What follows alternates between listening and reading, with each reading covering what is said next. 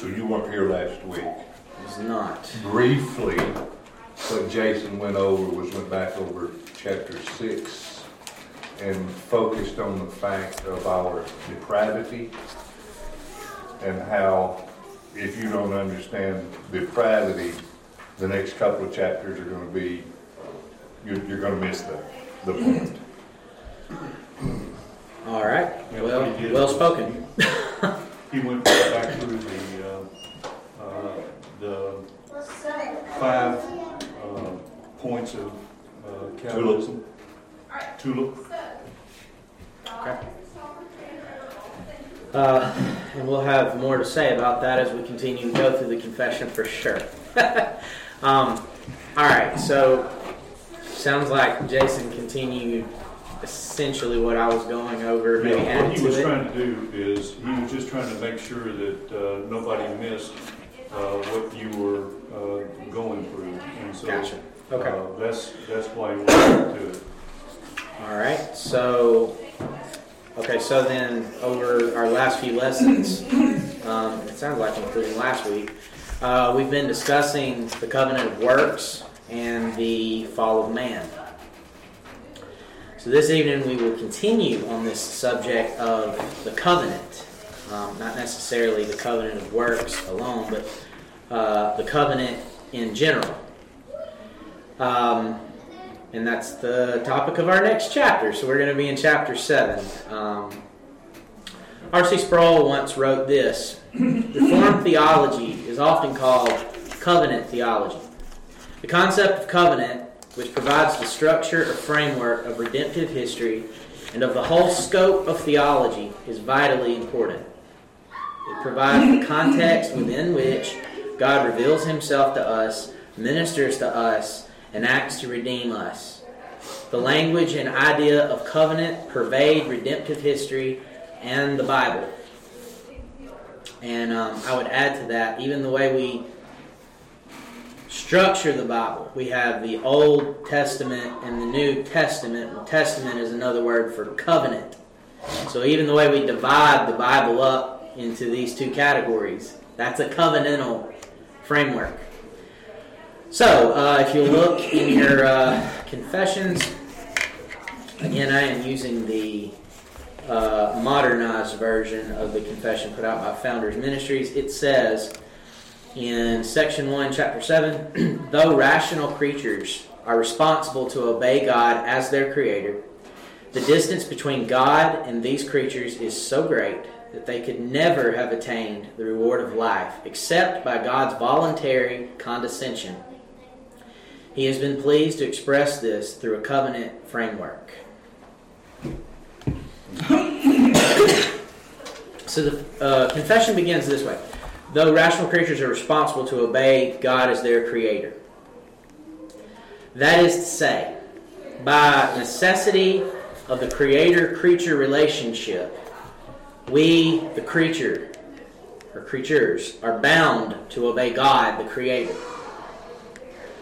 A.A. Hodge comments on this concept. He says, here we come to the duty which an intelligent creature owes its creator, that it is essential and inalienable of the creature's being.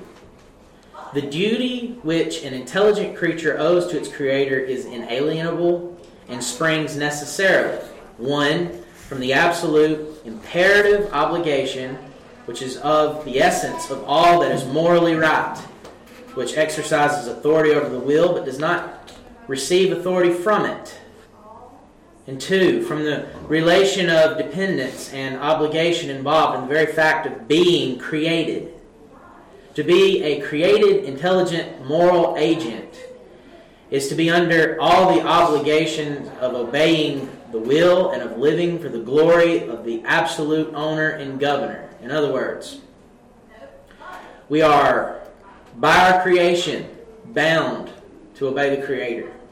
And we are morally, and this is apart from a covenant framework. This is just by virtue of the creator-creator relationship. We are morally bound to obey. Okay? Or to even state this yet another way, We are made as the images of God. We spent an entire lesson, or maybe even two, on this concept of the image of God several weeks, maybe months ago now. We are made as the images of God. The function of an image is to in some way accurately represent the source that the image is mirroring. Right? So that necessarily entails following or obeying the directives of the source. Right? A mirror image follows what the source is doing. Right? If it doesn't, it's not really an image. Right?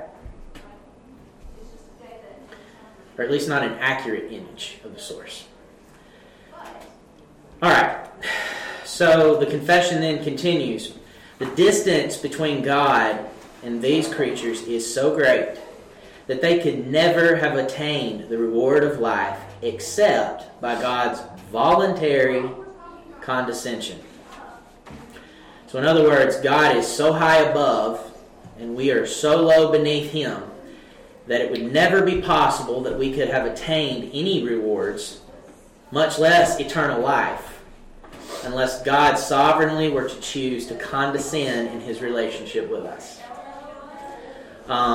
Okay, so on this thought, I want us to look at Luke chapter 17.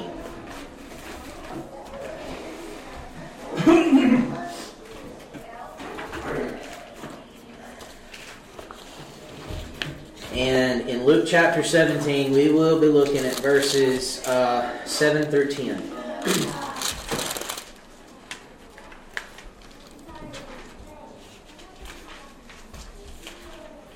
So Luke 17, verses 7 through 10.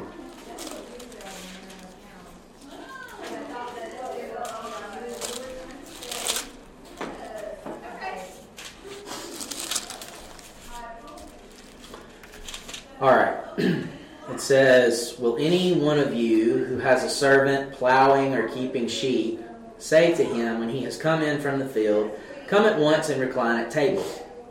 Will he not rather say to him, 'Prepare supper for me and dress properly, and serve me while I eat and drink, and afterward you will eat and drink'? Does he thank the servant because he did what was commanded? So you also, when you have done all that you were commanded," that means commanded by God, "say, 'We are unworthy servants. We have only done what was our duty.'" Or, to say that another way, we haven't earned anything.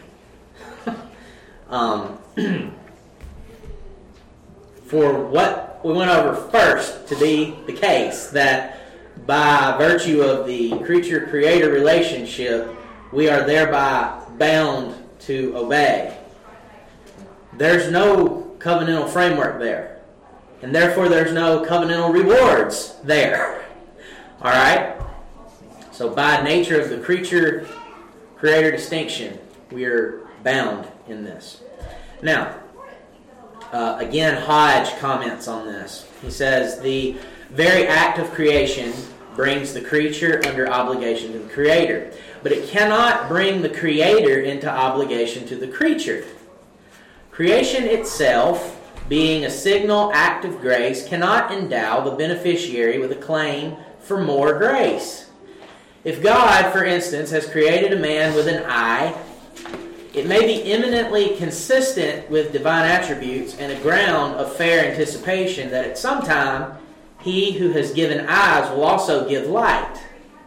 But surely the creation of the first can lay the foundation of no right upon the part of man for the gift of the second. And of course, far less can the fact that in creation God endowed men with a religious nature lay the foundation of any right on their part for the infinitely more precious gift of the personal communications of His own ineffable love and grace. God cannot be bound to take all creatures naturally capable of it into the intimacies of His own society. If He does so, it is a matter of infinite condescension and sovereign will." End quote. So on the basis of this fact, the confession asserts God has been pleased And remember, this is sovereign. This is God choosing to do this. So it pleases the Lord. It makes Him happy. God has been pleased to express this. That is, His voluntary condescension, wherein He relates to man so as to reward or curse him based on the conditions of His sovereignly instituted relationship. So He has been pleased to express this through a covenant framework. Now, before I go on to try to explain that, do we have any comments or questions up to this point?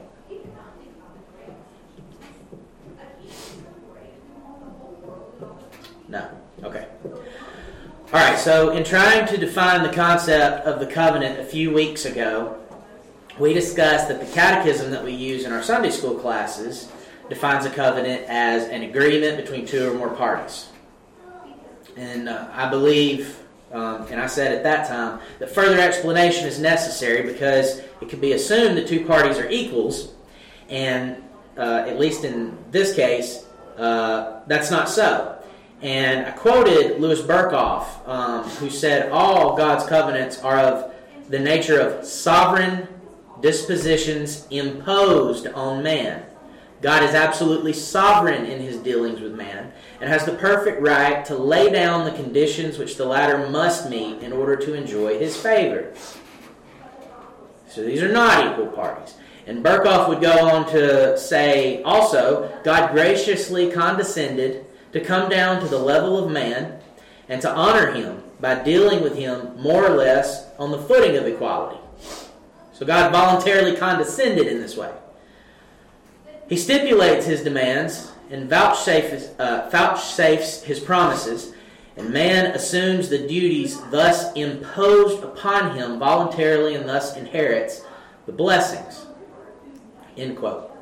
So, with this in mind, and given that God is immutable, He does not change, we will adopt the definition that is offered by Wayne Grudem. This is the best definition I have found, and I've been studying this topic for a very, very long time. But it is, a covenant is an unchangeable, divinely imposed legal agreement between God and man that stipulates the conditions of their relationship. Okay? So, and again, this is talking about divine covenants, not necessarily all covenants, but God and man covenants. So we have, it's unchangeable. Well, of course it is. God does not change. And it is divinely imposed. Again, not equal. Okay? It's not a negotiation, tit for tat kind of thing. God lays down what the content is, period.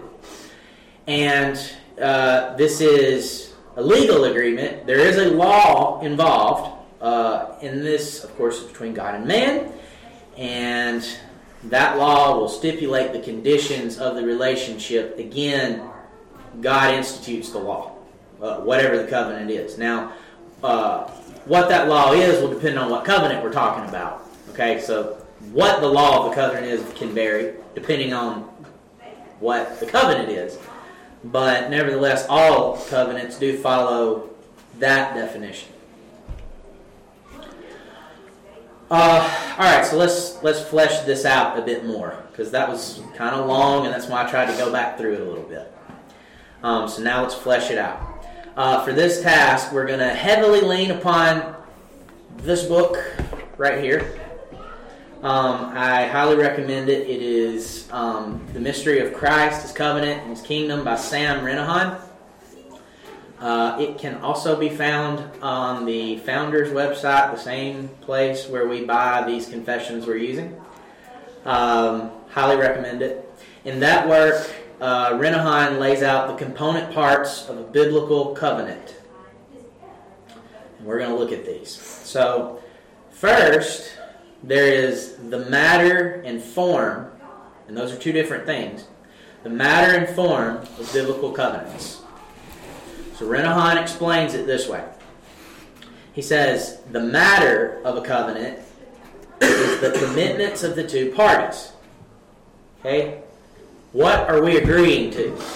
In other words, okay?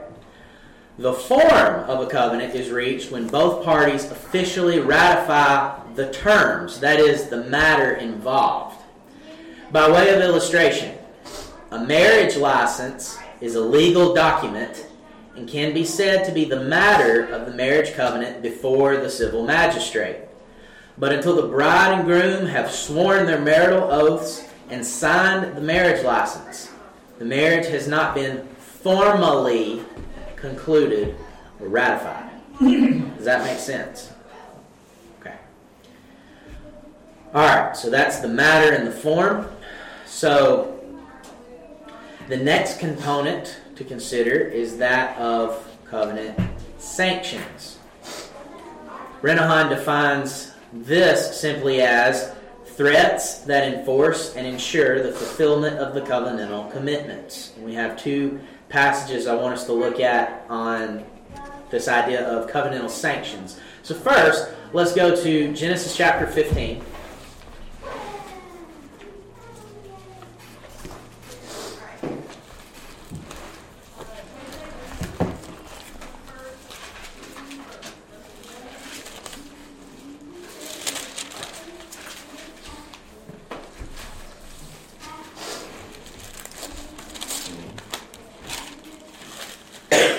All right, Genesis chapter 15, and we're going to look at verses 7 through 21. Genesis 15, verses 7 through 21.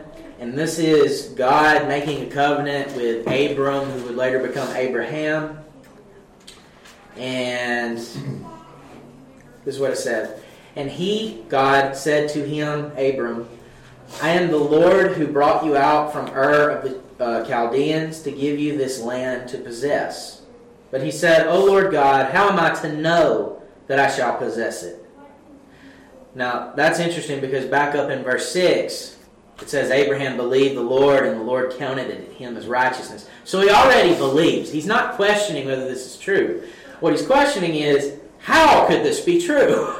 Okay? He said to him, bring me a heifer, 3 years old, a female goat, 3 years old, a ram, 3 years old, a turtle dove, and a young pigeon. And he brought him all these, cut them in half, and laid each half over against the other. But he did not cut the birds in half. And when birds of prey came down on the carcasses, Abram drove them away. Now before I move on, let me explain what's going on here. This was a common practice in that region, in that time, for cutting. And I'm saying this exactly the way it needs to be said. For cutting a covenant. You'll notice he cut the pieces in half. Okay? What was going on was that the parties would cut these animals, and they would lay, basically they would make an aisle, right? So you have pieces here, have pieces on the other side, and then they would walk between the pieces, right?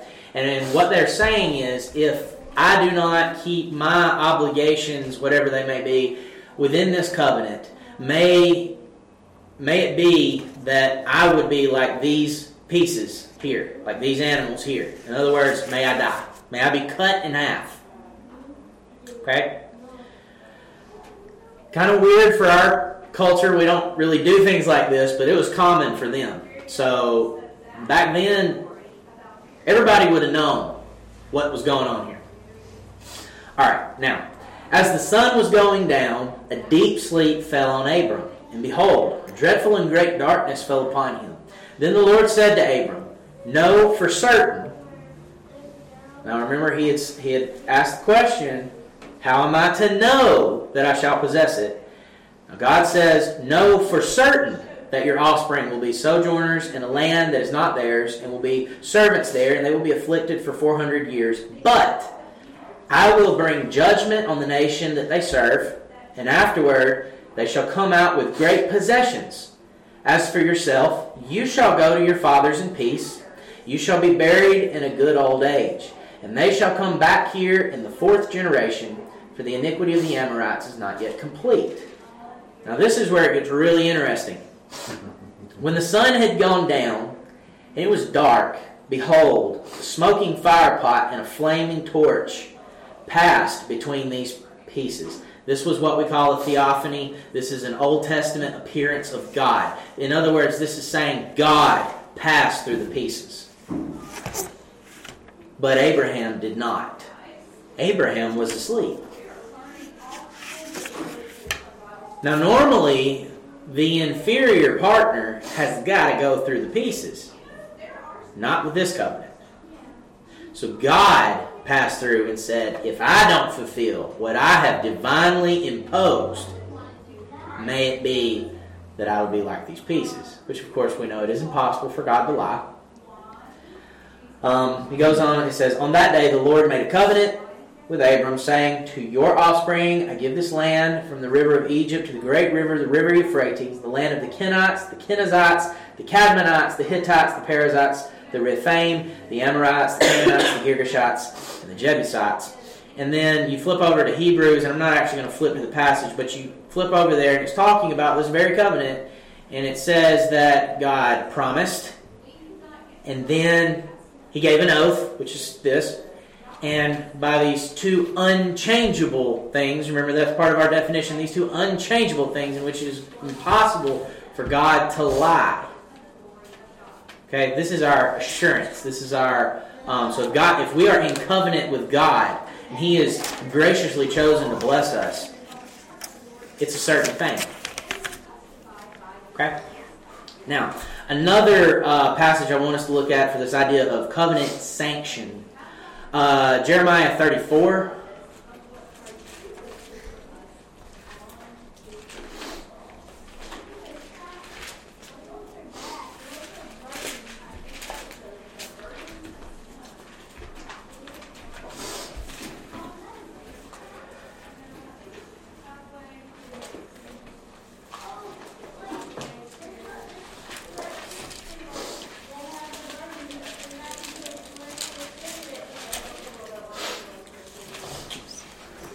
Alright, Jeremiah 34, and we're looking at verses 12 through 22.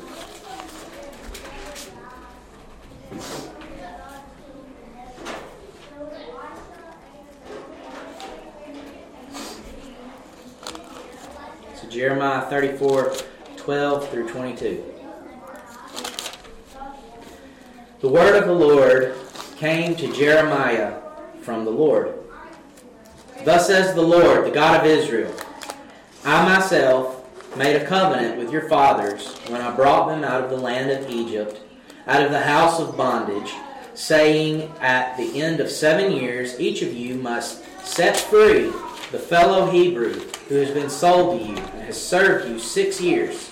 You must set him free from your service. But your fathers did not listen to me or incline their ears to me.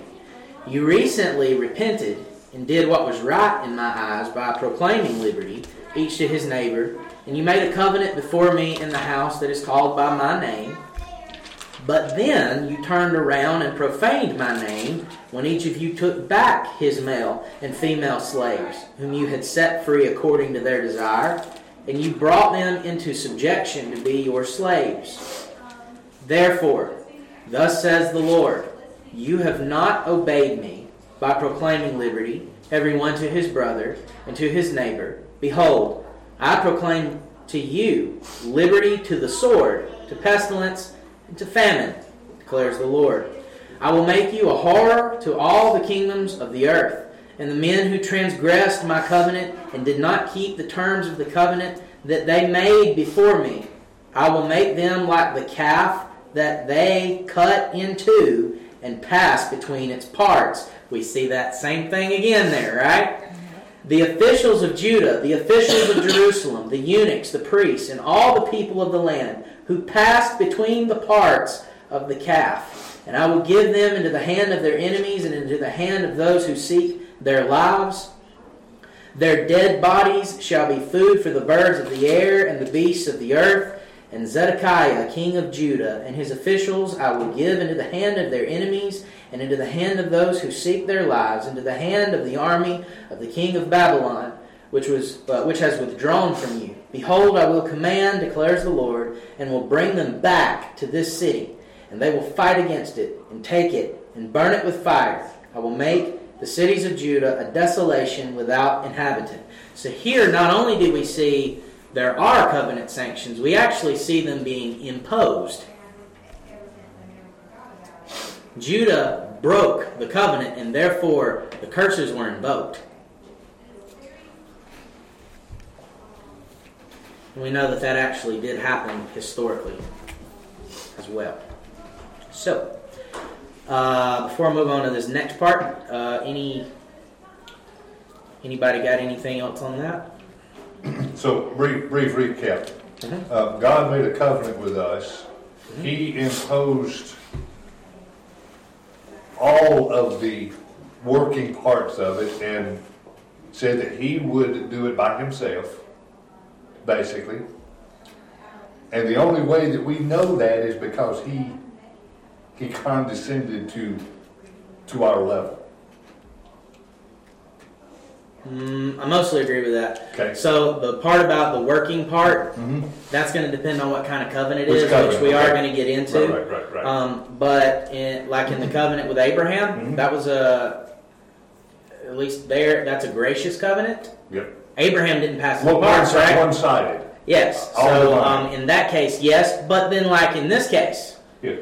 well, the inferior party did pass through the parts. Right. There's works involved. So see, there's different kinds of covenants, which we are about to get into. But outside of that, yes, I would agree with the way you just put that. All right. Anything else? Okay. All right. Another component is referred to as restipulation. Not a common word, I know. Renahan defines this term in a footnote. He says, restipulation refers to man's response to God's proposition of terms in the covenant. God stipulates, man re-stipulates. So another way to put it might be, well, he actually did say it this way. It's our response. Okay? God stipulates the terms of the covenant, and we respond to those stipulations in one way or the other. Right? All right. Finally, there is the matter of federal headship. And we have already discussed that with covenant of works. You really cannot have a proper discussion of the covenant of works without getting into that topic. But really, you can't have a proper discussion of covenants at all without getting into that topic. So, Renahan quotes Nehemiah Cox, who really, until Renahan wrote his book, I think was the standard for Reformed Baptists on this topic. But he quotes Nehemiah Cox, who said, when God has made covenants in which either mankind in general or some elect number of men in particular have been involved, it has pleased him first.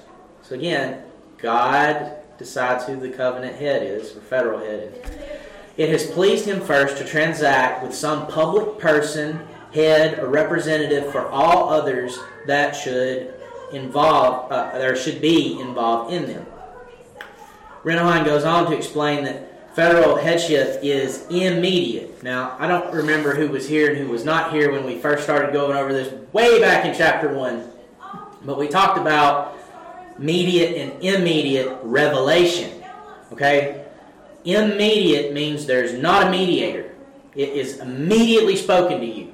So, for example, there's not a mediator between you and me right now. The communication we're having is immediate. Okay? If it is immediate, somebody has to be in the middle. Somebody has to mediate. Alright? Well, so that's revelation. Alright? But in terms of federal headship, within a covenant context, federal headship is immediate, meaning one's covenant status depends upon one's direct relationship to the covenant head.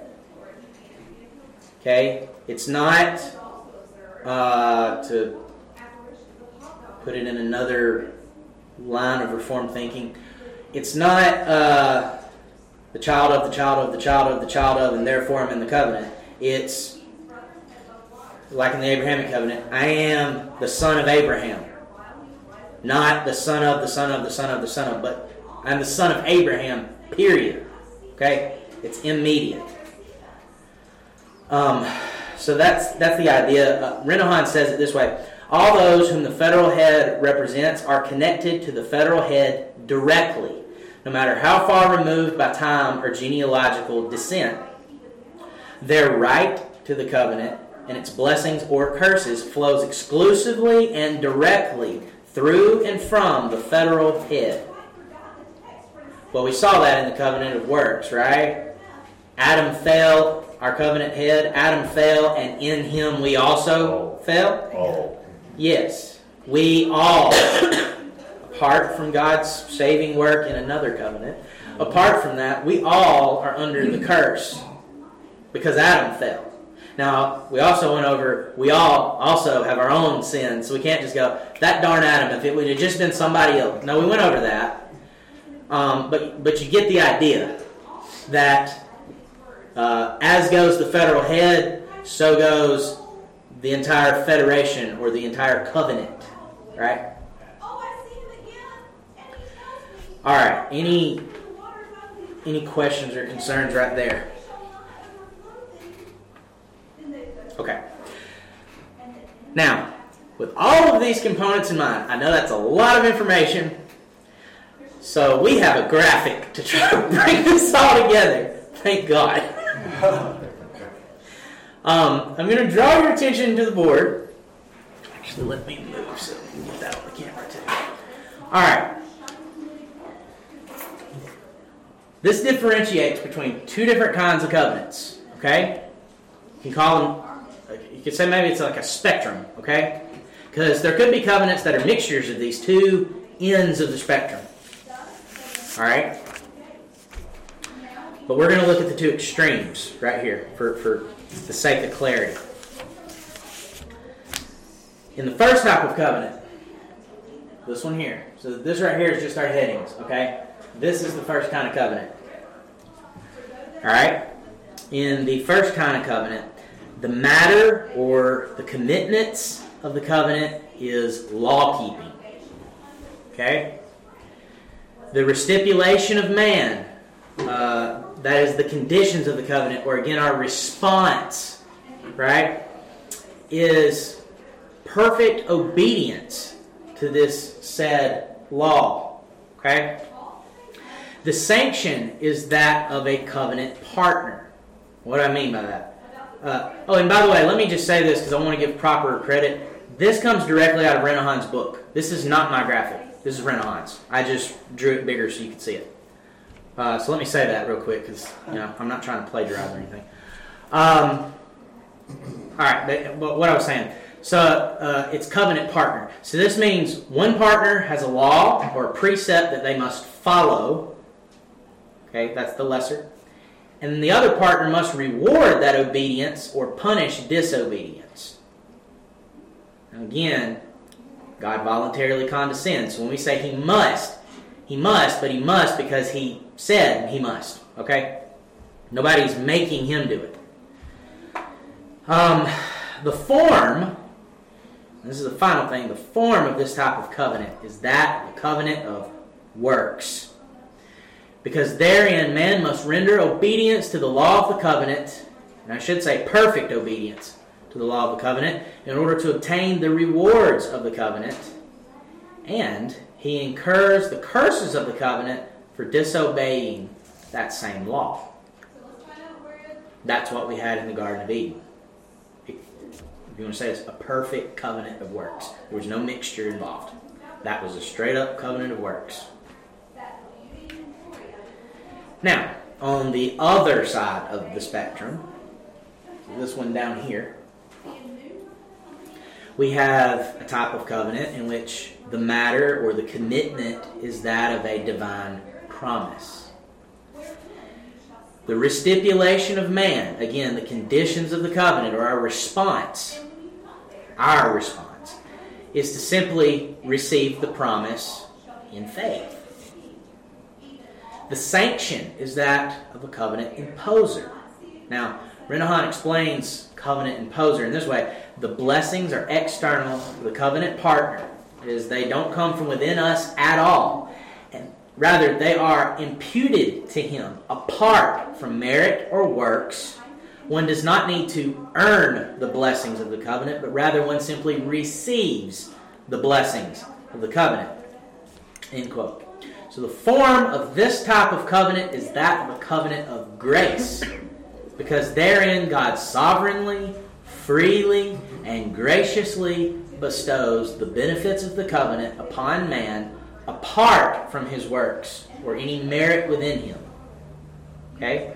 It is from it is the greater covenant partner all the way through. It is grace to the lesser.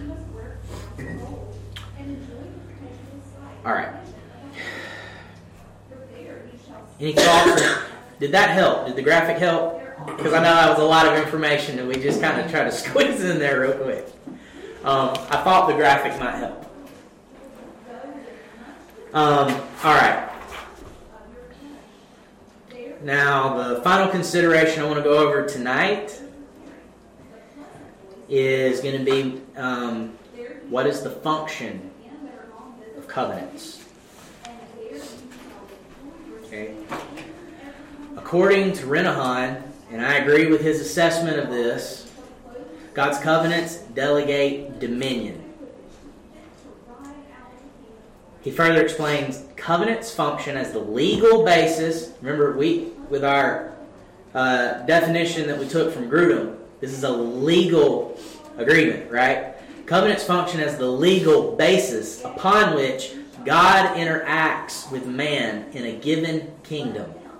Covenants establish the boundaries of a kingdom, appoint federal heads, grant promises, impose laws, define the offspring of the federal head, and specify all other pertinent and necessary details of how God will exercise his dominion through the federal head and his offspring. By way of covenant, every party involved in a kingdom can know how to act and what to expect. Kingdoms manifest themselves in visible forms through the terms of their covenants. And if you don't get anything else that he said, get this. The kingdom is the covenant realized, implemented, or actualized.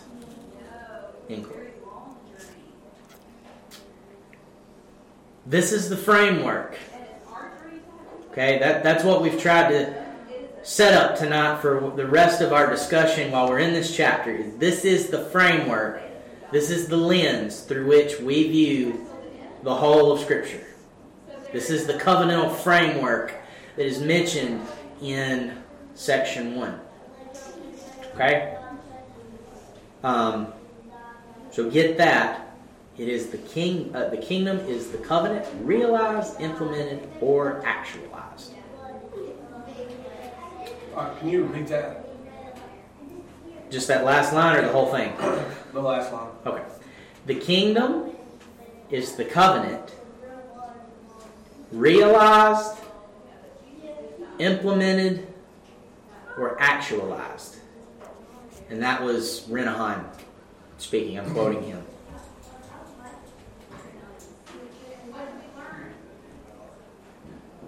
All right.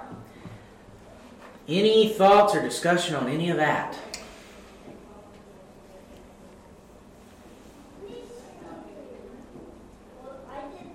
Silence. I'm going to take that as a no. All right, good deal. So I'm going to assume everybody understood. I wouldn't say that. No, I wouldn't say that at all. Well, what was unclear? Let me try to explain it. What's fuzzy? I think maybe we start from somewhere that people would understand the covenant of works. Your job.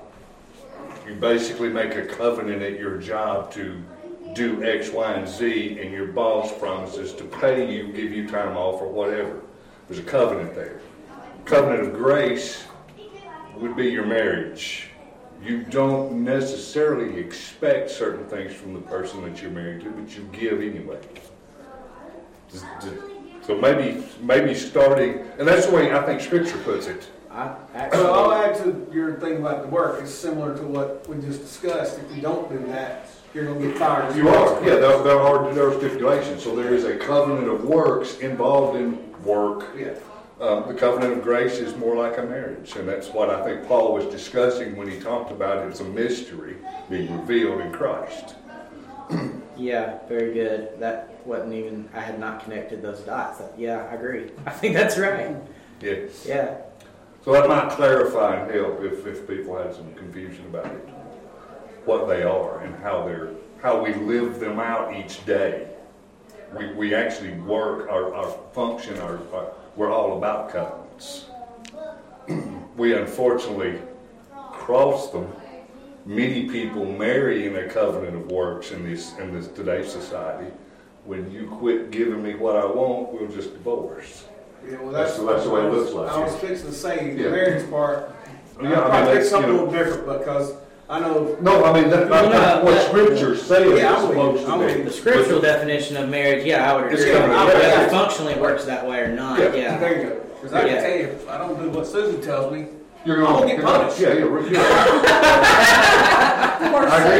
Yes. Look at him laughing. Look at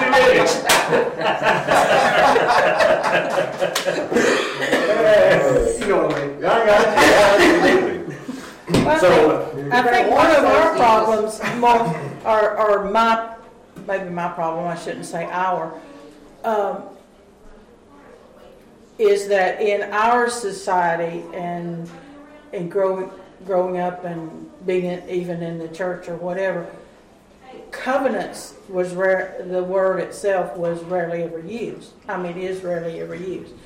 And I found since being in our church, it's used a lot. I mean, you know, it bounds us all together, and I love that in that you have it spelled out for you, so to speak, as to what your part in the covenant with God is, and every level of your life and what you do, but it's still a concept in itself because unlike the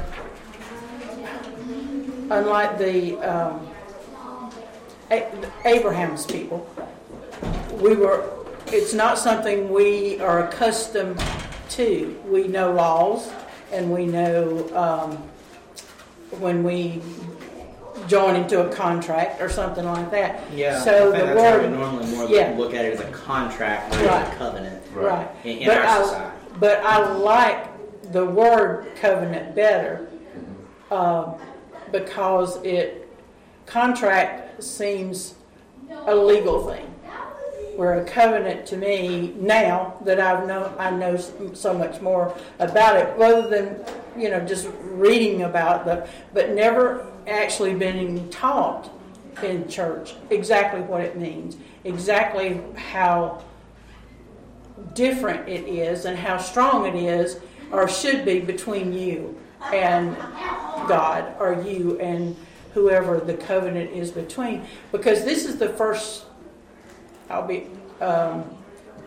exposure to lessons about it that I have ever had. So other than my own reading, and I've read Ruderman's book cover to cover, and that's where I first began my understanding of it. So it's a difficult thing to grasp because it's not anywhere else really in life. I mean, The words are different, but I think we do use it like and even like this people sitting here. This is much more like a covenant of grace. This is more like a marriage than I expect everybody here to do certain things. Well, no, actually, no, that's The right. thing is, the covenant is supposed to be the strongest point of agreement, and basically the situation is that it's immutable, and not only that, it's inviolable. Yeah. And so the situation is that, that's the reason. I mean, what he says is he's a covenant-making God. Mm-hmm. And basically what he's done is he has I mean, this is the strictest form of agreement. So, yeah, no, I agree, and that's actually kind of where I was about to go with that. So, whereas with a contract, we think more of a business arrangement. This is less. well, no, this is personal Yeah. at this point.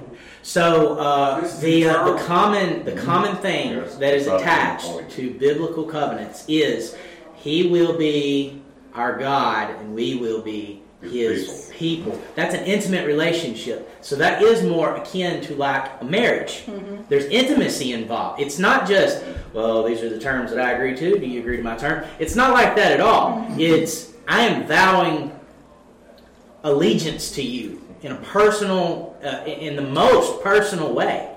Yeah, and He does it for eternity. But what happens is that when they talk about covenants in the Old or the New Testament, I mean, you break a covenant and you have literally subjugated yourself to death. No, absolutely, and that's what the parts of the animal are about. Is to say, you break the covenant, you're done. That's right. You're over with. I mean, it is that serious. Yeah.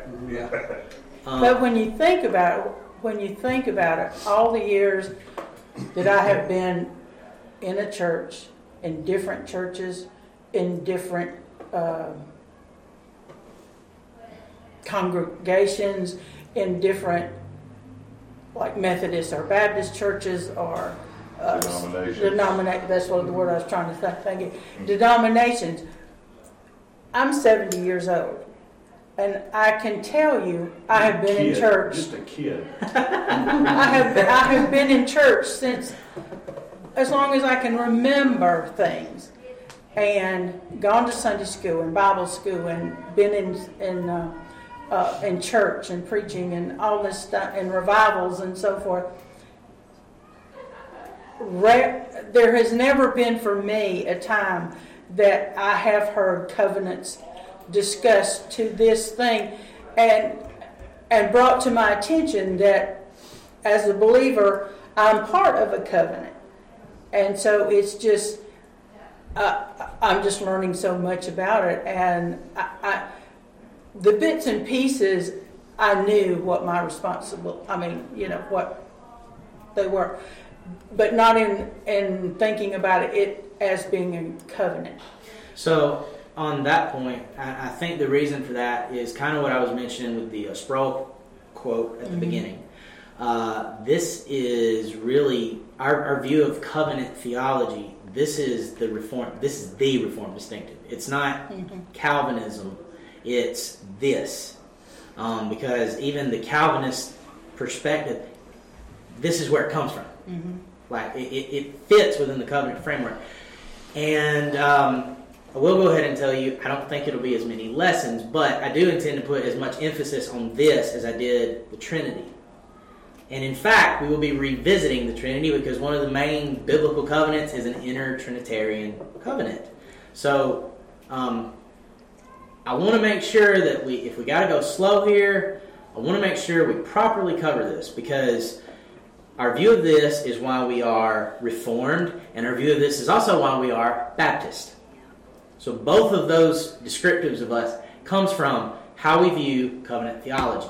So this is very important that we get this chapter as well as chapter 8, which chapter 8 is going to be on Christ as the mediator, but that is also tied to covenant theology. He is our federal head in the covenant of grace, and he serves all of the functions of a federal head within that covenant of grace. So when you say Baptist, you're talking about confessional Baptist.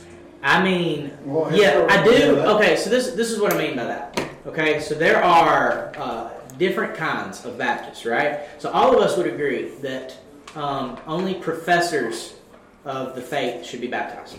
Okay, all of us would agree. But how we get to that point is not the same. So how the Baptist church down the road probably gets to it, I don't know what their theology is, but if I do know some people that go there. So based on that, if I had to make an educated guess, I would say they don't get to that place the same way we do.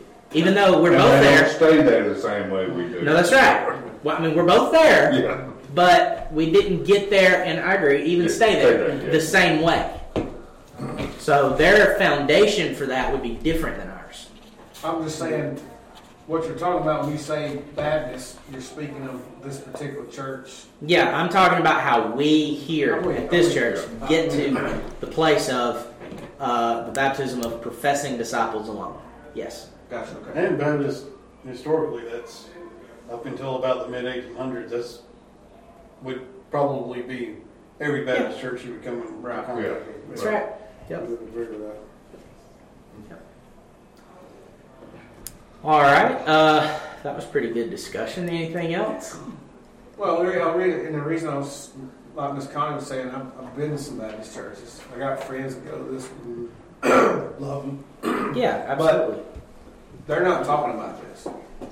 This is not something, and if you talk to them about it, it's going to get a little hairy. You know what I mean?